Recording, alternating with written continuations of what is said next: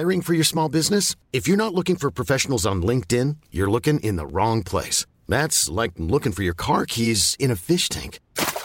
LinkedIn helps you hire professionals you can't find anywhere else, even those who aren't actively searching for a new job but might be open to the perfect role. In a given month, over 70% of LinkedIn users don't even visit other leading job sites. So start looking in the right place. With LinkedIn, you can hire professionals like a professional. Post your free job on linkedin.com/people today.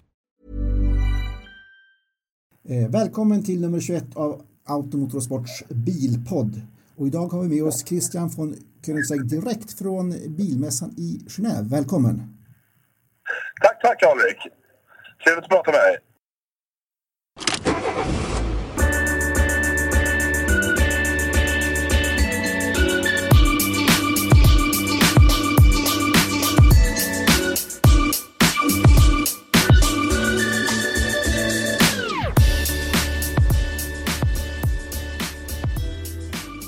Innan vi fortsätter ska jag bara säga kort att vi har en sponsor som heter Thule Vector och takboxar. Tänkte jag fråga dig, vad tycker du om takboxar? Bara kort. Ja, jag gillar takboxar. Vi byggde ju faktiskt tillsammans med Thule en speciell takbox till vår Agera R-modell. Just det. Och vi har ju definitivt planer med den här fyrhjulsdrivna bilen om att det handlar mycket om praktikalitet. Att även göra takbox till den. Så att, varför inte? Det förhöjer ju användarvänligheten av alla sorters bilar, inklusive våra. Ja, så jag håller med. Bra tillägg. Hur känns det att vara på en bilsalong utan besökare och journalister? Ja, jag skulle säga att det är egentligen ingen bilsalong här längre, utan vi har valt som det enda företaget att inte omgående riva den monter vi hade byggt upp. Så runt omkring oss är det ett öde landskap av ingenting. Och så har vi vår monter mitt i alltihopa som vi har ringat in med skynke för att kunna utnyttja plattformen för att göra en liten inspelning som vi sänder här nu klockan 2 idag och visar upp de bilmodellerna vi hade tagit med oss. Just det. Det måste vara väldigt konstigt att satsa så mycket och planera så länge och så blir det inte av. Ja, det kändes ju fruktansvärt, så vi sa vi får åtminstone göra någonting av det än att bara riva den här fantastiskt stora fina monten vi har byggt utan att få någonting utav den. Så vi har gått runt här ett par dagar och putsat på bilarna och filmat och funderat, om man säger så. Men det har varit värt, tycker jag, men det är en väldigt speciell situation. Men hur är stämningen i Genève nu och på mässan? Ja, alltså det är ju bara byggarbetare här som river montrar. Och det hade de ju gjort om 2 veckor egentligen, så att för dem är det kanske ingen större skillnad, men för känslan för mässan är ju väldigt speciell. Det är ju ingen mässa helt enkelt. Nej. Stort kapitalförstörelse också kan det vara, va? Ja, det kan man ju absolut säga. Absolut. Fruktansvärt på många sätt och vis. Ja, men ändå kanske bra att man inte sprider eventuellt Så är det ju absolut. Alltså man förstår ju beslutet. Det är ingenting man ska ta på. Det är ingen som riktigt vet ju hur allvarligt eller inte det är, men det är klart det är bättre att vara försiktig än dumdristig. Samtidigt kan man ju tycka det är lite konstigt att de inte stänger ner flygplatsen bredvid och shoppingcenter och sånt. Men du, vi måste prata om den nya bilen. Kan du säga vad den heter? Ja, den heter Gemera. Ja. Och det är ju 2 sammanslagna svenska ord i form av Gemera. Just det. Och tanken med det är ju att vi har vårt megabilskoncept intakt. Extrema material, kolfri befälgar, megakraft och så vidare. Men vi har lagt till 2 stolar till konceptet. Just det. Så det är världens snabbaste, hästkraftstarkaste fyrsitsiga bil med fullt intakt megacar-känsla och utförande. Hur fungerar namnet på engelska? Har du tänkt på det? Ja, det blir väl Gemera. Ja. Och än så länge har vi väl inte, för de få som har hört det, så har vi inte fått några underliga reaktioner, utan det verkar väl accepteras. Ja, jag tycker det är ett jättebra namn och det hänger ihop med era tidigare bilar också. Ja, det är ju lite en sån kul ordlek med svenska ord som vi brukar syssla med. Suveränt. Men du, varför har ingen tidigare gjort en sån här megabil med plats för 4 och bagage, tror du? Ja, alltså jag har ju funderat själv på det här konceptet i massvis med år. Vi gjorde vår första skiss och så kallad sitting buck där man gör en trämodell man sitter i redan 2003. Och sen kände vi att det var lite för stort projekt och vi var tvungna att fokusera på de bilarna vi höll på med då. Och teknologin var inte riktigt där. Men för mig har det varit viktigt att ha kvar kakan och äta den så att säga. Att bilen blir inte ful och klumpig utan att när du ser den komma körande så ser det ut som en tvåsitsig mittmotor Koenigsegg. Men inuti så har du 4 fullvuxna människor bekvämt sittandes med varsitt stort bagage. Och det är den här kompromisslösheten att ha den här megacar-känslan och utseendet med en ny form av praktikalitet. Och det var inte helt lätt att få ihop alla de parametrarna och det krävdes bland annat att vi skapar en helt ny motor som är betydligt mindre storleksmässigt i bilen för att få mer innerutrymme och sen fick vi göra bilen lite större också såklart. Men att hitta de här perfekta kompromisserna utan att det blir fel. Det är inte helt lätt. Och jag är väldigt, väldigt nöjd med vårt resultat. Får vi se vad ni tycker. Ja, det är väldigt, väldigt snygg och den ser inte så stor ut. Samtidigt ser den ut som väldigt mycket som en Koenigsegg. Kanske går tillbaka lite grann i designen men mycket Koenigsegg och inte så stor ändå. Men ändå väldigt rymlig. Jag har sett bilderna på den. Exakt. Och om man tittar på framlamporna till exempel så har vi tagit inspiration från vår allra första prototyp från 96. Och de här enkla svepande formerna utan för mycket detaljer är också från våra allra tidigaste Koenigsegg-modeller. Den har ju 1700 hästkrafter och går till 100 km/h på 1,9 sekunder. Det är ju snabbare än en Formel 1-bil. Det är det faktiskt. Och det är inte och sticka under stol, men det är ju en fantastisk siffra. Så det har vi lyckats med tack vare fantastiska däck från Michelin, fyrhjulsdrift, 3500 newtonmeters vridmoment, 11 500 newtonmeter i marken från stillastående på alla 4 hjulen, torque vectoring, bakhjulsstyrning och så vidare. Och, precis. Så det är många teknologier som ska till och en tillräckligt låg vikt för att det ska fungera. Just det. Men det här med 4 sitsar, var det ett önskemål, ett krav från kunder som vill ha? Men vi vill ha den här bilen, men vi vill kunna använda den bättre, vi kan åka fler personer i den. Eller var det mer din dröm? Egentligen inte, utan det var den här första idén jag hade var ju efter vi fick vårt första barn 2001 då. Och sen 2006 så fick vi ett barn till och redan innan dess hade jag idén hur kan jag göra en megabil för familjen utan att ta bort känslan och prestandan och så vidare.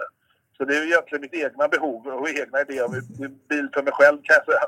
Ja. Sen många kunder var ju när jag berättade om idén väldigt skeptiska. Nej, men det där låter ju jättekonstigt. Det får inte bli någon typ av Panamera-bil som är kanske något mitt emellan. Utan, men de som har fått se den än så länge har ju anammat den skulle jag vilja säga.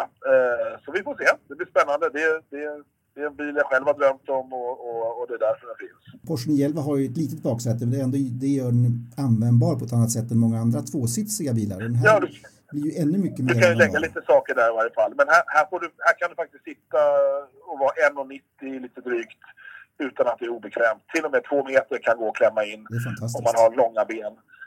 Men upp till 1,90 sitter du absolut fullt bekvämt, både bak och fram. Fram kan det också vara 2 meter, det är ingen platsproblem. Så det är ju någonting helt annat än en 911. Jag skulle säga att den är rymligare än Porsche Panamera inuti. Och det var egentligen vårt benchmark från början, men jag tror vi har gått förbi det. Det tror jag också. Ännu mer rymlig. Men det är all den nya tekniken som gör det här möjligt, eller hur? Ja, det är det ju. En nedkrympt förbränningsmotor som har free valve-teknologi och kan gå på helt förnyelsebart bränsle. Ett litet batteripack, kraftfulla elmotorer utplacerade strategiskt för platsbesparing och annat. Så att det är helt klart, det krävdes en viss teknologihöjd för att paketera det rätt för att få den rätta looken och känslan. Vad är en motor som har fria ventiler och vilka fördelar har det? Och vilka nackdelar också? Ja, precis. Kort och gott så har vi tagit bort kamaxeln och ersatt ventilernas behov av rörelse då med aktuatorer som är pneumatiska, hydrauliska och elektriska. Det är en hybridaktuator kan man säga. Och det gör att vi kan öppna och stänga varje ventil helt individuellt i förhållande till varandra. Just. Så att den frihetsgraden går inte upp med kamaxlar. Till exempel kan vi ta bort trotten helt och hållet, för vi kan trottla med ventilerna i cylindern och få en fantastisk respons. Vi kan starta på vilket 100% alkoholbränsle som helst ner till minus 40 grader. Så vi kan förvärma förbränningskammaren genom att pressa luften via halvöppna ventiler och få en hög velocitet, en hög finfördelning av bränslet med temperaturhöjning. Så behovet om man tar E85 har ju 15% eller till och med 20% bensin i sig på vintern för att man ska kunna starta en vanlig bensinmotor. Men med den här teknologin så kan vi köra ren 100% alkoholbränsle som är helt förnybara och därmed uppnå en CO2-neutral bil med förbränningsmotor. Sen har vi hybriddrift också och det är en plug-in hybrid. Så om du använder ren el och sen rena alkoholer så har du en lika CO2-neutral bil som en elbil. Men en elbil kan du också tanka på el från ett kolkraftverk, så det beror på lite var elen kommer ifrån. Den här bilen går också att tanka med bensin om man inte har något val. Men det är ju inte idén, så att säga. Idén är att hitta ställen där du kan köpa rätt typ av bränsle och se till, lobba lite för att det ska finnas mer också. Till exempel vårt infotainmentsystem kommer liksom ge tips och råd vad du kan tanka miljövänligt. Och sen kan man också tänka sig att vissa kunder kan ha en liten tankstation hemma med till exempel vulkanol från Island. Eller något annat. Fria ventilerna gör att motorn kan bli lite mindre, lite lättare och mer effektiv. Och, precis. Det blir mer kompakt och du får mer bottenvrid, mer toppeffekt, bättre kallstartsemissioner, kan köra på rena förnyelsebara bränslen i alla förhållanden. Det är väl de stora fördelarna, kan man säga. Snålare. Men Coros höll ni på att jobba med länge. Sattes det i produktion? Den fria ventilen? Ja, vi kom ju så långt att vi hade motorerna körandes i bilar med journalister och kunder fick prova. Men då bytte ägarbilden i Coros och då valde de att satsa helt och hållet på elbilar framöver. Okay. Så därmed gick det i stå då, tyvärr. Men vi har lite andra kunder också som vi jobbar med för Freeval. Och nu när vi själva har äntligen implementerat det och visar vad det går för, så får vi väl se om det finns fler som är intresserade. Ja, spännande, för du tror att det kan komma flera billigare bilar än det här som också har fria ventiler? Ja, varför inte? Och inte bara bilar, det kan vara båtar eller flygplan eller andra saker, lastbilar kanske. Om man går tillbaka till det här, det är ju mycket, mycket mer tekniskt avancerad än en Formel 1-bil med sin torque vectoring, 3 elmotorer, det är 2 där bak och en som går till den främre drivningen, eller hur? Det stämmer, tillsammans med förbränningsmotorn. Just det. Så förbränningsmotorn sitter i mitten, men sen har du en kardanaxel framåt med elhjälp som driver framhjulen. Det är jättespännande. Det är lite speciellt. Men, och det är mer, kommer det vara överstyrt, så kommer du kunna ge mer kraft bak än fram och så vidare? Ja, vi har mer effekt bak, det har vi.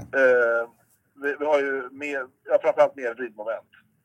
Så att, och sen har du ju bakhjulsstyrning också. Och vi har ju full kontroll på hur vi sätter ner effekten i marken. Så vi kan ju ta hänsyn till lastförskjutningar och viktförskjutningar och sådana saker. Och även kan chassit höjas och sänkas och så vidare? Jajamensan. Vi har olika... Det finns en hydraulisk höj- och sänksystem både bak och fram, så den ändrar sig i höjd och vinkel beroende på hur fort man kör och vilket mode man är i. Och sen finns det även ett lyftsystem för att ta sig över större hinder, så att säga. Ja, det finns även ADAS 2.5, så en viss form av självkörning, vad man ska kalla det för, körhjälp i varje fall. Men det finns ju inga regler för att bygga egentligen en gatbil förutom då krocksäkerhet och lysen och allt det här, men inte rent vilken teknik man kan stoppa in i bil, så det måste vara på sitt sätt skojigt att göra en Formel 1-bil som är väldigt, väldigt begränsad i vad du kan göra för att få bra prestanda. Absolut. Men det här är ju, utöver att du ska klara emissions- och krockkrav och kvalitetskrav och serieproduktionsmässiga aspekter, så är det ju fritt fram att göra vad du vill. Och det utnyttjar vi till max, kan man väl säga. För prestanda och miljöaspekter. Har du kört den här bilen? Väldigt lite här inne på mässan bara. Okej. Om du skulle jämföra... Men den bilen vi har här är långsamt körbar och inom ungefär 2 månader har vi ett par prototyper härjandes ute på vägarna. Fantastiskt. Så att, produktionsstart är ju 2022, så att det är lite bit bort. Ja. Och ni ska bygga 300 stycken av den här, stämmer det? Ja, precis. Vi valde att göra en begränsad upplaga och höja priset lite grann jämfört med vad vi tänkte från början, för att det är lite enklare steg för oss som företag än att bygga många fler bilar till lägre pris. Så när vi har sålt och levererat alla de här, då får vi väl se hur nästa bil ser ut. Ja. Det kan bli någon typ av evolution. Förmodligen. Vad är prislappen? Om man säger så, det jag har i huvudet är i USA-priserna och då är det landat och klart i USA $1,7 miljoner med skatt och allt. Men det låter billigt jämfört med mycket annat du har byggt. Ja, det är ett nytt prissegment för oss i modern tid i varje fall. Absolut. Och det är ju för att vi just bygger 300 då, så kan vi få lite storskalighet för det i varje fall. Men den kommer byggas i din vanliga fabrik i Ängelholm? Det byggs i vår vanliga fabrik, ja, det stämmer. Vi expanderar, vi sätter spaden i marken här om några månader och lägger till 10 000 kvadratmeter. Och sen använder vi ju Nevs testanläggningar i Trollhättan för att provköra motorer och klimatanläggningar och annat. Och de kommer även hjälpa till med vissa delmontage, hjulupphängningar och annat. Spännande. Men i övrigt så byggs det resten i Ängelholm. Och hur många kan du bygga på ett år? Är det 100 per år eller vad kan du tro på? Vi siktar på 150 per år, så det är en 2-årsproduktion för att få ut de 300 bilarna. Om du skulle jämföra den här bilen med bilar som byggde för 10 år sedan och den teknikutveckling som har skett eller som du har drivit på, hur skulle du beskriva det som har hänt på 10 år? Så det är ju oerhört stor skillnad, framförallt i alla tekniska system och lösningar som vi har tagit fram, som har sen lett till att vi har skapat en ny lösning på det, som har lett till en ny lösning på det. Just det.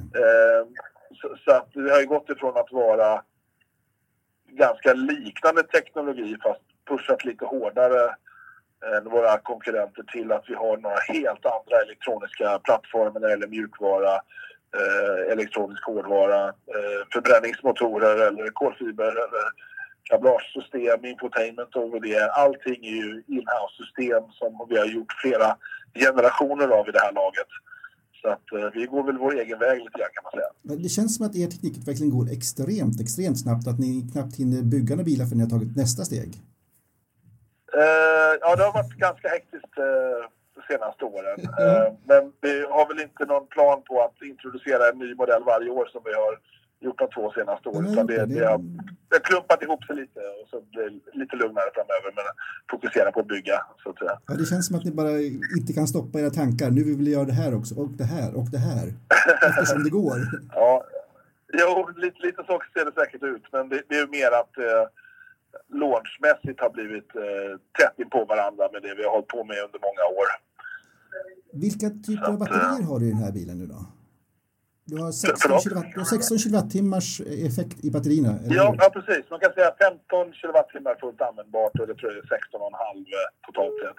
Så du kan köra 5 mil normal körning på ren el. Och sen har du, om du då har fulladdad el och full tank och kör normal landsvägsfart, så kan du komma 100 mil på en uppfyllning, så att säga. Totalt.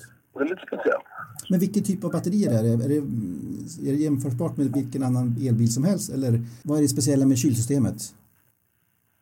Vi använder vår egna kylvätska till det som vi har tagit fram för att kyla cellerna. Okay. Och sen är det också speciellt framtagna celler till just den här bilen. Okay. Vi har ganska hög C-rating som det heter för att kunna tömma ut mycket effekt under korta intervaller.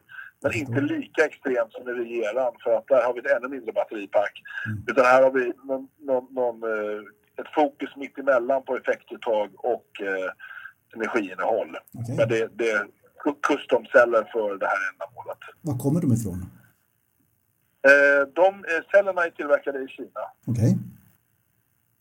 Av ett företag som heter Senap. Okej, okay. Det känner jag inte till riktigt. Hey, I'm Ryan Reynolds. At Mint Mobile, we like to do the opposite of what Big Wireless does. They charge you a lot. we charge you a little. So naturally, when they announced they'd be raising their prices due to inflation, we decided to deflate our prices due to not hating you.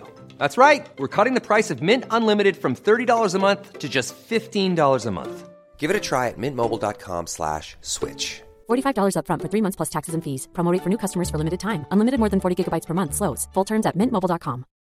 Millions of people have lost weight with personalized plans from Noom. Like Evan, who can't stand salads and still lost 50 pounds.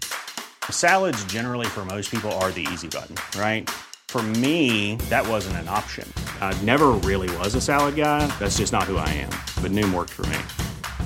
Get your personalized plan today at Noom.com. Real Noom user compensated to provide their story. In 4 weeks, the typical Noom user can expect to lose 1 to 2 pounds per week. Individual results may vary. Och de här elmotorerna, kan du berätta någonting om dem också?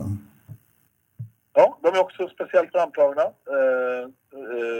in-house av oss tillsammans med ett belgiskt företag som heter Magnax. Och det är de mest extrema motorerna som jag har hört talas om att sättas i produktion när det gäller storlek i förhållande till effekt och vridmoment. Och de bygger på principen av axial flux, så det är lite liknande vi haft i Regera fast nästa nivå om man säger så. Och de är helt anpassade, skräddarsydda till gemene. Just det. Vikten på dem, hur hög är den? Ja, vikten skulle jag tänka då. Motorn som sitter på framaxeln som ger 400 Newton och nu ska jag säga precis 4 Newton. Den väger 35 kilo. Och de bakre motorerna som har 1000 Newtonmeter och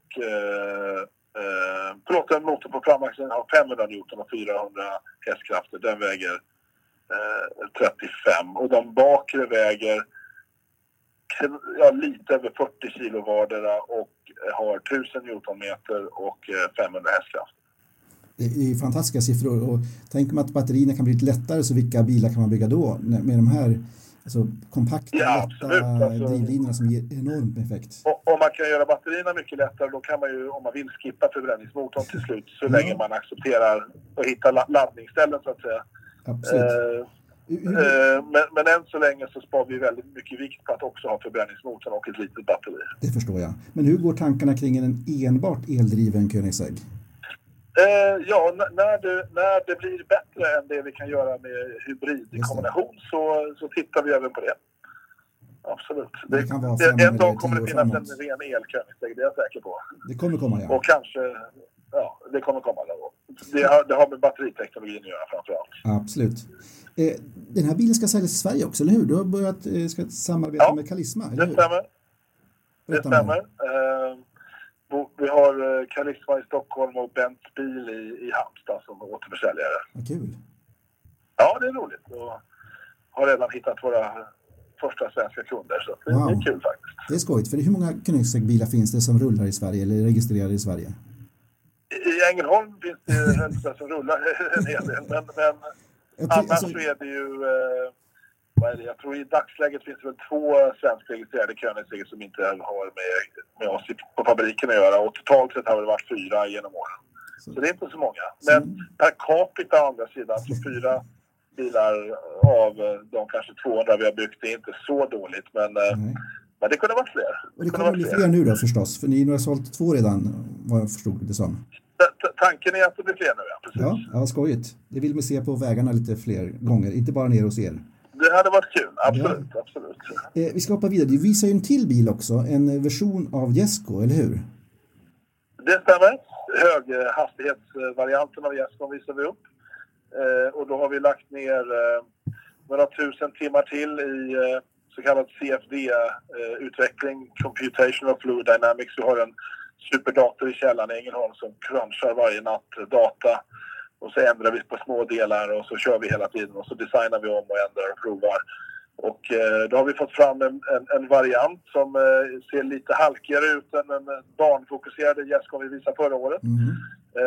Och fått ner luftmotståndet till smått otroliga för segmentet då 0,27 i CD, 0,278, så nästan 0,28. Det är fantastiskt. Och det gör ju att toppfarten blir ju rysligt hög. Vad är den teoretiska toppfarten tror du på den här? Alltså slår man ihop alla siffrorna så blir det någonstans 530 km i timmen. Okej. Vågar du köra så fort? Men så fort har vi nog inte tänkt att köra, precis. Utan det handlar ju om väg och förare och förhållanden och andra saker. Tänker ni försöka genomföra ett rekordförsök med den här bilen? Förr eller senare, absolut. Härligt. Det är planen. Då är vi gärna med och tittar på om vi får. Det får ni gärna göra. Ni drivs ju väldigt mycket av att slå rekord och visa vad som är möjligt att göra i bilvärlden och har gjort det genom hela Koenigsegg's historia. Och nu när man lägger bort det här att nu ska du ta det ultimata rekordet i hastighet, vad ska ni sen hitta på för typ av rekord framåt? Då blir det väl långdistansrekord. Hur långt kan man komma på en tankbränsle kanske? Jag vet faktiskt inte. Banrekord kanske? Banrekord, ja. Accelerationsrekord. Det finns ju mycket roligt att leka med. Det finns, hur snabbt? Utrymmesrekord i en megabil kanske? Hur snabbt kan man få ner en bil 0-100, alltså en bil som du kan använda på vanlig väg? Vad går gränsen någonstans tror du? Alltså det har ju med däcken att göra. Det är däcken som sätter begränsningarna för oss idag. Även med fyrhjulsdrift. Och däcken blir ju bättre och bättre hela tiden. Det blir de förstås. Eldriften ger väl en chans att också få ner accelerationstiden, eller hur? Absolut. Man kan säga däck och vikt och effekt. Så har du samma däck och ska ta bort 500 kilo så går det ju fortare igen. Effekt bara hjälper inte när du redan spinner alla 4 hjulen upp till 100. Utan man kan säga, har du tillräckligt mycket effekt så är det ju vikt och däck. Ja. Också, alltså, men en elmotor brukar ge bättre fäste. Den brukar inte slänga bort all kraft direkt, eller? Ja, det handlar om hur man applicerar effekten. Just det. Och det är också viktigt. Men jag förutsätter att alla riktigt snabba accelererande bilar idag i någon form har elsupport för att kontrollera den aspekten, så att säga. Absolut. Men det måste vara enormt mycket beräkningar för att få den här bilen att fungera. Hur får alla systemen att jobba med varandra? Motorerna... Det är hundratusentals timmar för våra 60-talet ingenjörer som jobbar med den sidan. Så att det är inte att leka med. Det är därför det tar flera år också att få fram bilen. Ja, vi har läst att Volkswagen har till exempel problem med sin nya elektriska plattform att få alla system att jobba ihop. Att kanske bilarna kan bli tyvärr försenade på grund av det, men ni måste ha... Jag skulle säga i deras fall så är det betydligt enklare. De har ju en hybridbil med alla de systemen vi har är ju mycket mer komplicerade än en ren elbil, så att säga. Exakt. Så det är lite förvånande att de inte får till det, ska jag säga. Det är förhållandevis enkelt. Ja, ni kanske skulle behöva lära dem lite grann. Det låter nästan lite konstigt när man hör det faktiskt. Jag kan inte kommentera mer än så. Nej, alltså man tycker det har byggts elbilar tidigare och att alla de systemen ska kunna kommunicera med varandra borde kunna fungera, tycker man. Ja, det låter inte som rocket science i dagsläget när man kan snegla på Tesla och andra. Nej. Drivkraften för dig nu, vad är den egentligen? Den största drivkraften som du har? Men det är väl att höja ribban hela tiden, att du inte blir bekväm. Utan om man kommit någon vart så sikta på ett högre mål igen. Det är det som håller oss på tå och gör att det är spännande och gå till jobbet varje dag. Och se vad är möjligt. Vad är den egentliga gränsen? Finns det någon sån eller finns den inte? Att försöka göra det omöjliga egentligen då? Ja, det kan man kanske kalla det för också. Jag ser det ju inte som omöjligt det vi gör, så att säga. Men det kanske är andras ögon, absolut. Ja, det är väldigt djupt imponerande det som ni gör. Att ni tar fram så mycket extremt ny teknik, olika teknik varje gång och alltså pushar gränserna. Ja, vi går från ingen växel till 9 växlar till ingen växel nu igen. Ja, det är förvirrande. Det är fram och tillbaka. Ja. Bägge koncepten har sina fördelar. Så det finns så många olika sätt att göra samma sak, så att säga. Just det. Det är som att laga mat. Kul att experimentera lite. Laga mat kan man också experimentera och göra på olika sätt och så vidare. Det finns ingenting rätt eller fel. Precis. Titta bara på cyklar. Jag menar mountainbikes och sånt här. Man tycker för 10 år sedan var de väldigt avancerade. Och så är allting ganska så mycket bättre idag. Bara små förändringar överallt. Och ändå har cykeln funnits i 150 år eller 200 år. Ja, det är sant. Du, till sist måste jag fråga, hur går det med den här folkbilen från Koenigsegg som ska byggas i Trollhättan med Nevs, tillsammans med Nevs? Ja, precis. Man kan säga att det här projektet är ju Nevs med och hjälper till med utveckling. Vi använder ju deras testfaciliteter och Nevs kommer ju hjälpa till med delmontage, hjulupphängningar bland annat. Men bilen utvecklas och byggs ju och designas huvudsakligen i Ängelholm för att det är en Koenigsegg. Men vi hjälper ju även Nevs med andra saker och andra projekt. Så att vi kommer väl, det finns väl kan man säga en del Nevs i Gemeran och det kommer finnas en del Koenigsegg i Nevs, om man säger så, mer än att det är någon typ av folkbil Koenigsegg, om man säger så. Just det, men dels Nevs kommer ju bygga mera vanliga bilar för vanligt folk, elbilar i Kina. Precis. Men sen kommer ni också bygga en... Och där, ja, just det. Där är vi med och hjälper till lite från vår lilla horisont, om man säger så. Men då har man tagit ett bra steg från den tekniken som fanns när Saab tyvärr gick i konkurs. För det fanns ju en grundplatta där som man började på. Ja, det är ju, kan man säga, helt andra premisser som gäller idag ur den synvinkeln, absolut. Allt är nytt där. Det finns ju stora ambitioner hos Nevs att erövra världen. Så där ja. Tror du att man kan lyckas då? Det är ingenting som hålls tillbaka. Förlåt? Kan man lyckas då? Kan Nevs slå sig in på den här extremt kompetitiva marknaden med Tesla och så vidare? Alla är ju på det här spåret nu. Ja, det är ju klart en väldigt, väldigt tuff uppgift. Är man tillräckligt envis, duktig och välfinansierad så är väl allting möjligt. Men det är ju inte enkelt, det är ju klart. Men vad kommer vara Nevs fördel då? Stora konkurrensfördel mot de andra spelarna, andra tillverkarna som ändå är igång redan? Ja, alltså det är väl mer frågor du får ta med Nevs. Jag kan inte stå till svars exakt för deras strategier, men de har ju bra med resurser, ambitioner och dragit igång imponerande projekt för att komma dit med nya fabriker och nya teknologier och så vidare. Men det är nog fråga du får ställa till Nevs direkt, tror jag. Men de har en väldigt bra teknisk partner. Absolut, det har de i oss och i andra. Jag menar det. Så det är kanske det som är deras upper hand. Det är inte omöjligt. Vi försöker hjälpa till så gott vi kan. Det förstår jag. Men du, den här lite billigare Koenigsegg-bilen då? Hur går det med det projektet? Ja, jag tror kanske egentligen när du säger det så... När du säger billigare så är det väl egentligen den här Gemeran. Det är Gemeran som är den billigare? Okej. Precis. Som jag sa lite tidigare, vi valde att sänka volymen lite och höja priset en del för att det är ett enklare steg för oss att ta som Koenigsegg. Det är fortfarande en väldigt stor skillnad på att bygga. Om vi säger förra året så byggde vi väl en 20 bilar. I år bygger vi 40. Och när vi kommer igång med det här om 2 år bygger vi då en 150 sådana här och 40 andra. Så det är fortfarande ett väldigt stort steg. Och vi valde att göra det steget lite mindre stort genom att höja priset en del och ta ner volymen en del, så att säga. Jag förstår. Ja, okej. Då är jag med på det. För jag tror att det här var en annan bil och sen skulle det komma en lite bil. Okej. Jag förstår. Lite billigare. Ja, det är lätt att tro. Det förstår jag att du tror det. För att den här bilen, jag trodde den bilen skulle byggas också helt och hållet i Trollhättan. Men den här blir delvis. Ja, okej. Ja, det var nog egentligen aldrig riktigt tanken.